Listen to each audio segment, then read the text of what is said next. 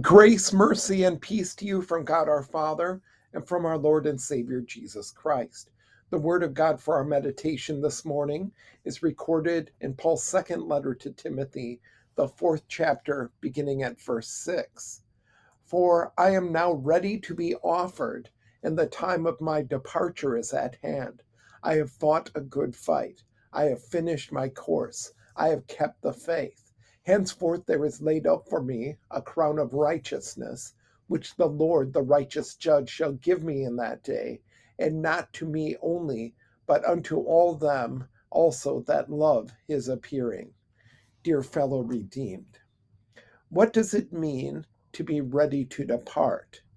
Before a flight or other vacations, we need to prepare for our departure, packing our necessary items and making the proper travel arrangements. In our text today, the Apostle Paul writes to one of his former students, young Pastor Timothy, that he is ready to depart. At the end of his life, looking back at 30 years of ministry, he says, I am now ready to be offered, and the time of my departure is at hand. These words are a reminder that we also need to be ready for our departure from this life. There is one essential item in this preparation: faith in Jesus. Don't leave this world without him. Today, as we consider what it means to be ready to depart, we will focus on three phrases Paul uses to describe this readiness. I have fought the good fight. I have finished my course. I have kept the faith. When Paul says, I have fought a good fight, he is comparing his life as a Christian to a struggle or fight, like a boxing or wrestling match. Elsewhere, he calls it the good fight of the faith. The fight of faith involves wrestling against temptation and doing battle versus the devil, the world, and our own flesh. This battle is continual, hard, and fierce. A Christian is always a work in progress. During this life, our fight is never finished. It is a mistake to imagine that while on earth we will ever reach a point when we no longer struggle and experience lasting peace. One battle is always followed by another. Every victory strengthens us for the next battle. Only at the end of our lives are we able to look back and say, I have fought the good fight. What a comfort to know that we are not alone in this fight against the old evil foe, Satan and his minions. As Peter writes, resist him, steadfast in the faith, knowing that the same sufferings are experienced by your brotherhood in the world. As we gather with other believers for worship, to hear God's word and receive his sacraments, we are strengthened for battle. In his word, we hear the good news of victory, that Christ has won the battle for us. The reason the Son of God appeared was to destroy the works of the devil. Secondly, Paul is ready to depart because I have finished my course. By nature, our lives as human beings are far from being on course. We are like sheep, wandering aimlessly, headlong into destruction. In the words of Isaiah, we all, like sheep, have gone astray. Each of us has turned to his own way. It is only through the saving work of Christ, who laid down his life for his sheep, that you have now returned to the shepherd and overseer of your souls. When Paul writes that he finished his course, he is picturing the Christian life as a racetrack with a starting line and a finishing line. The starting line of our lives as Christians is holy baptism, in which we are brought to faith in Christ and given a new spiritual life. As Christians, we run our race in the station of life where God has placed us, as a father or mother, son or daughter, employer or employee. As one called by Christ, Paul told the Corinthians that in life's race, he had not run like a man running aimlessly. As he looks back, his whole life is laid out before him like a track before a runner, and he had finished the race. Paul describes the finish line toward which we are striving in this way. I press on toward the goal to win the prize for which God has called me heavenward in Christ Jesus. No matter how we may stumble along the course. No matter how often we have been on the brink of losing courage, the Lord enables us by his grace to endure to the end. Thirdly, Paul is ready to depart, since I have kept the faith. Through the grace of God, he had kept his faith in his Redeemer secure against all attacks and all persecutions.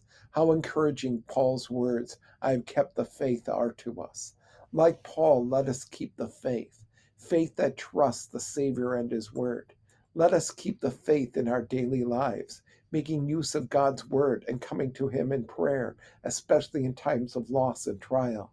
Let us keep the faith in love, showing mercy to others as God has been merciful to us. Let us keep the faith in our struggles, fighting in the strength the Lord gives us. Let us keep it to the end. The Lord himself will make us faithful by his Holy Spirit. From the arena where contests are fought and races run, Paul takes Timothy and us to the judge's stand, where the prize is awarded. With longing anticipation, Paul is looking forward to his glorious reward. Paul writes, henceforth there is laid up for me a crown of righteousness, which the Lord the righteous judge shall give me at that day.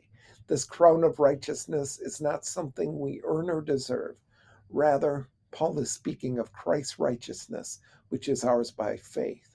Already in this life, by faith, we possess the perfect righteousness of Christ, who perfectly and fully kept God's law. We are clothed in Christ's righteousness in holy baptism. Paul wrote of this righteousness to the Romans. This righteousness from God comes through faith in Jesus Christ to all who believe. On the last day, the Lord, the righteous judge, will give all believers a crown of righteousness. Paul writes that this crown of righteousness will be given not only to me, but also to all who have loved his appearing. Then we will be completely free from all sin, guilt, and condemnation. We who are now clothed in the white robe of Jesus' righteousness will be privileged to wear a glorious crown of righteousness. In the day of Christ's appearing, his second coming, this present world of sin will be destroyed. But in keeping with this promise, we are looking forward to a new heaven and a new earth, the home of righteousness. There we shall serve our God in everlasting righteousness, innocence, and blessedness, even as he has risen from the dead, lives and reigns to all eternity. How can we, like the Apostle Paul, be ready to depart? How can we too be prepared to face death? How can we be prepared to stand before Christ's throne when he comes again? Only through faith in Jesus Christ as our Savior from sin can we be ready to depart. Christ comes to us now in his word and sacrament. He comes to us now as his word is preached and his holy body and blood are distributed for the forgiveness of sins. He comes to us in daily devotions as he speaks to us in his word. Through these means of grace, faith is created and strengthened. Through faith in Jesus, our Savior, we love his appearing when he will come again to judge the living and the dead. With St. John, we look forward to the glorious change that will then take place. Dear friends, now we are children of God, and what we will be has not yet been made known. But we know that when he appears, we shall be like him, for we shall see him as he is. What a day that will be when the Lord appears. We should greet it with loving and joyful anticipation. Amen. Come, Lord Jesus. Amen. Let us pray.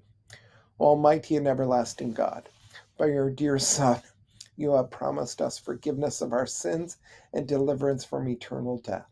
We pray that by your Holy Spirit you will daily increase our faith in your grace through Christ and establish in us the certain hope that we shall not die but peacefully sleep and be raised on the last day to eternal life and salvation. Through our Lord Jesus Christ, your Son, who lives and reigns with you in the Holy Spirit, one God, now and forever. Amen. The grace of our Lord Jesus Christ and the love of God and the communion of the Holy Spirit be with you all. Amen.